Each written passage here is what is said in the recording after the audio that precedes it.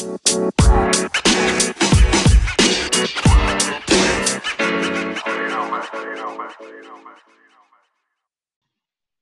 welcome back to the Great Date Guy podcast. My name is Rob Wong, and with me today is Vincent Doe.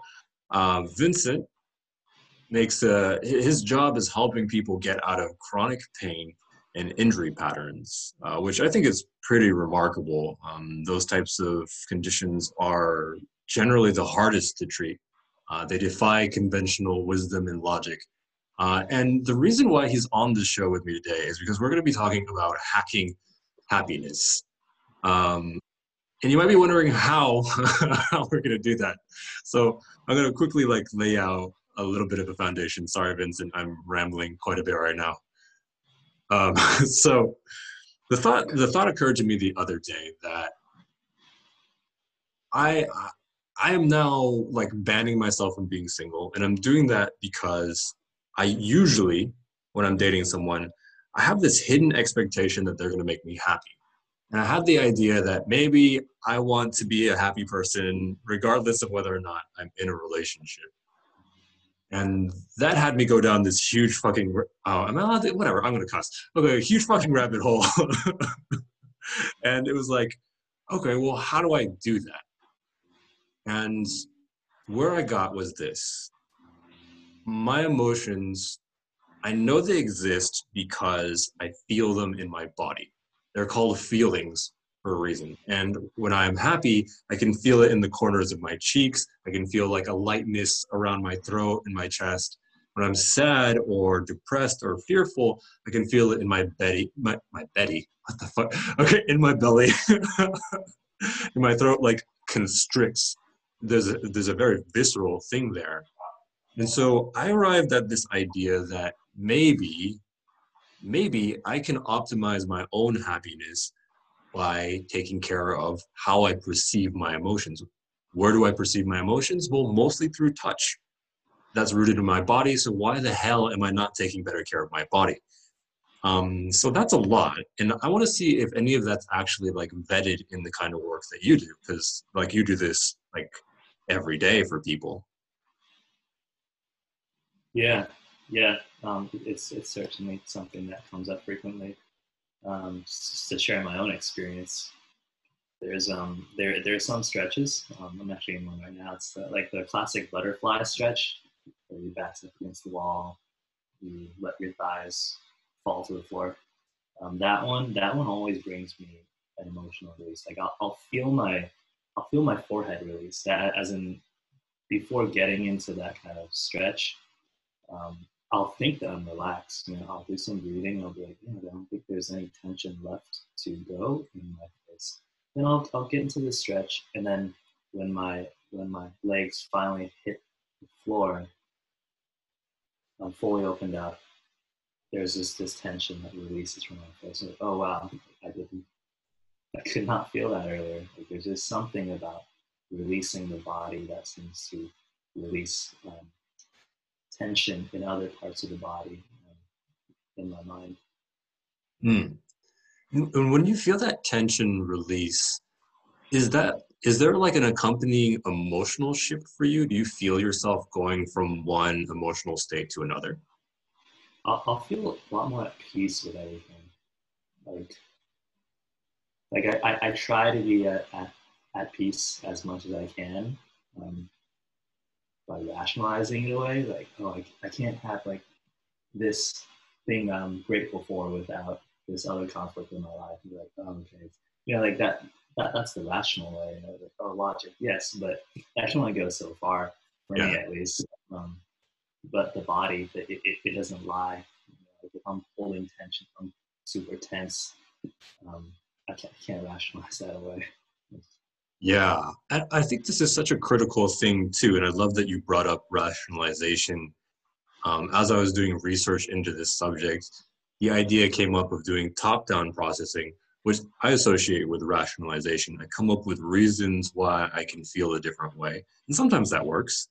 But then sometimes I run into issues that are so deep rooted and so visceral that I logically know that I could choose to be happier about this, or if I just thought about it differently, oh, they probably had such and such happening in their day. That's why they were a jerk earlier on.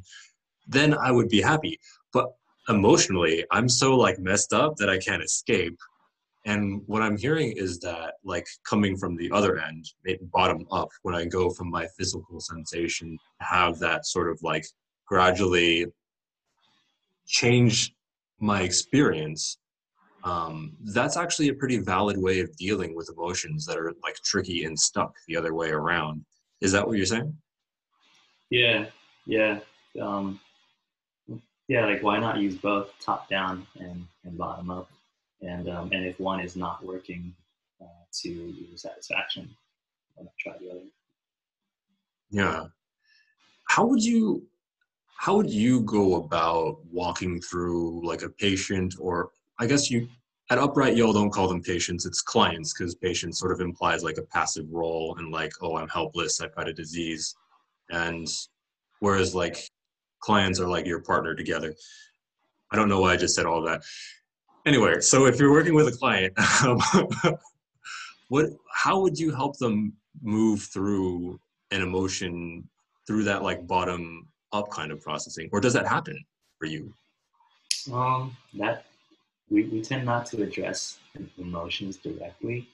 The process usually goes like they'll describe to me some injuries or some pain sites that they've had currently, and then I'll see what they can do physically. Like, for example, if they have shoulder pain, like, can they do a push up with satisfactory form? Um, can they squat with satisfactory form? Things that I come to find are just movement standards, so to speak. And then we'll try to work on improving the things that they suck most at. And along the way, somewhere, they start telling me about how their mental state is changing. Like one Mm, thing that I hear a lot of is someone has really what they perceive to be weak or unstable shoulders. If after their push-up ability gets more confident and they start seeing more muscle there, they start feeling more empowered about everything. Not just their not just the security of their arms when like putting something on a hot shelf, but just everything in their life. They feel more empowered through physical strength. mm. I can see that working on three different levels. And the first I'm hearing is simply that fact of progression. I can do things that I couldn't do before. And that's definitely like mandatory for people who want to get out of like depression or anxiety. Like I need to feel some kind of progress. That's one of the best feelings in the world. The other two things that I'm looking at as you're describing this are, one, I'm getting rid of the sensation of pain. And if I feel pain in my body, that begins to define my experience of reality too. My reality, at least in part, is like 30% pain or 50% pain, depending on how bad it is. And having that in the background makes it so that my day is bad. And there are multiple studies, I think, that vet that. The third level is something that I've completely forgotten. So let's see if I can pull anything out of my butt right here in the moment. But I think that there's also, oh, right, there it is. It's the level of control. Like where something was out of control before, now it's in control. I have the ability to address this. Um, and inside of that, I can easily see that addressing body issues could be access to being like a happier person. Does that feel like it might be, is it consistent with what you've seen? Yeah, like to your third point, I think if someone is able to see and feel progress in their own body, it gives them a sense of agency. Whereas before they may feel like helpless, understandably so if they've tried things before on their own, but just keep hitting walls and just keep hitting, like, oh, I'm stuck because my experience has told me that I'm stuck. I'm not finding any other experiences to tell me anything otherwise. So, Hmm. Hmm. Have you heard of learned helplessness before? yeah, yeah. Is that similar to what you're describing here? Like where, hey, if there's actually no way out, I'm just stuck, I'm in pain, and I'm resigned about it. What is the definition of learned helplessness again? Like I have an idea of it. I want to make sure ours is doing. Yeah, that's a good point. Actually, it'd probably be beneficial for people who are listening as well for me to just describe what it is. From what I've learned helplessness is like what happens to circus elephants, for instance, where when they're little, they hammer in the rope into a stake in the ground, and they're not strong enough to pull it out of the ground at that point. It's just enough to keep them from pulling it out. But as adults, those elephants are held down by the same stakes. Now, I don't think that actually happens anymore because it's like animal cruelty. But what used to happen was, hey, here was a past limitation. I'm still the same entity. Therefore, I don't have any power to resist this. So I'm not even going to try. And they actually did multiple animal studies on this, which is pretty unfortunate. And one of them involved shocking dogs that couldn't get out of a cage. And same sort of thing. Like they'd open the cage door, they'd shock the dogs, and the dogs wouldn't even try to leave because they'd already learned that like there's no escape from this pain. Yeah, yeah, that's a beautiful definition. Um, Horrifying, but Yeah, yeah, um, yeah, yeah. I mean, what this reminds me of now is like I think we all have certain needs as human beings, and if in the past every time that we've tried to pursue said needs, we get shocked or we can't pull the rope out of the ground, then we just learn that there's no use in trying. But we still have those needs, so then there becomes there uh, this incongruency between what we need and what we think we can achieve. yeah. I can easily see that becoming a source of frustration or anger for people. Especially the bit about like, hey, I have a need that is like continuously unfulfilled. Like I don't know like where this intuition is coming from, but I can see how that would like lead to a situation where I was frustrated with life or like God or maybe just other people and not even understanding why because I wasn't aware of the need or maybe I wasn't aware of where the pain was coming from or how to deal with it. Yeah, my 2 cents on that. Yeah. Um, I have something else to share, but I'm like, wait, are we getting off topic here from acting happiness? I think it's all related. But yeah, I'd love to hear. We have time for that. Like on that note, I remember when I was so in 2017, I entered a lifting competition. Um, I signed up for a weight class that was like 2 weight classes down from what I was walking around at the time. So I had to lose like 10 to 20% of my body weight in the span of a couple of months. Hmm. And that involved some pretty extreme dieting. Um, and I'm really good at pushing through things like that. So at one point, I remember resisting my hunger so habitually that I forgot what what the meaning of a stomach rumble was. I remember getting a stomach rumble and was like, hey, what's that? Oh shit! Oh, it's my hunger. Oh, and that made it super convenient for me to continue the weight cut because then I wouldn't need to resist that hunger anymore because I just cut that connection between stomach rumble and need to eat. um, but after the weight cut was done, after the competition was over, that habit stuck with me.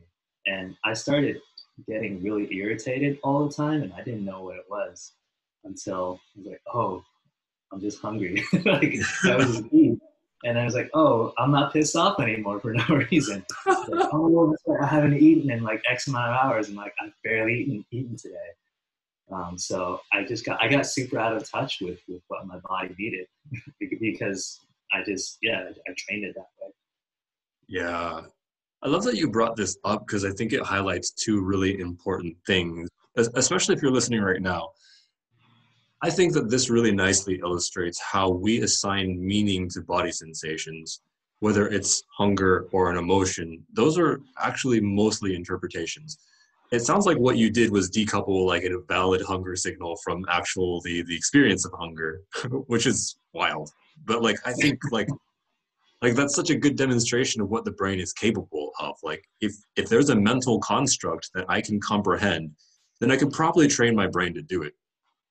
And then I think the other piece that I'm hearing here is how when we ignore what our bodies need, emotions show up. And what you described, I think, is is known to scientists as hanger. Like, and it's proven, right? Like they've done research, and hanger is my body is in fight or flight because it thinks that it's starving. So like I'm like pissed off and like attacky and aggressive because my form is it's convinced that it's in like a life or death situation, and I can easily see that getting in the way of happiness. And maybe that's kind of like the note to leave off on. Like I think so much of happiness is removing the obstacles that are in the way, and it's not necessarily, for me in my experience, like valid to be happy all the time. Like I think what we can get to is peace of mind. um, and in pursuing happiness, sometimes we kind of get lost. There's like that room for upset and disappointment. I'm not happy, therefore like I should be even more upset. I'm not doing something well enough.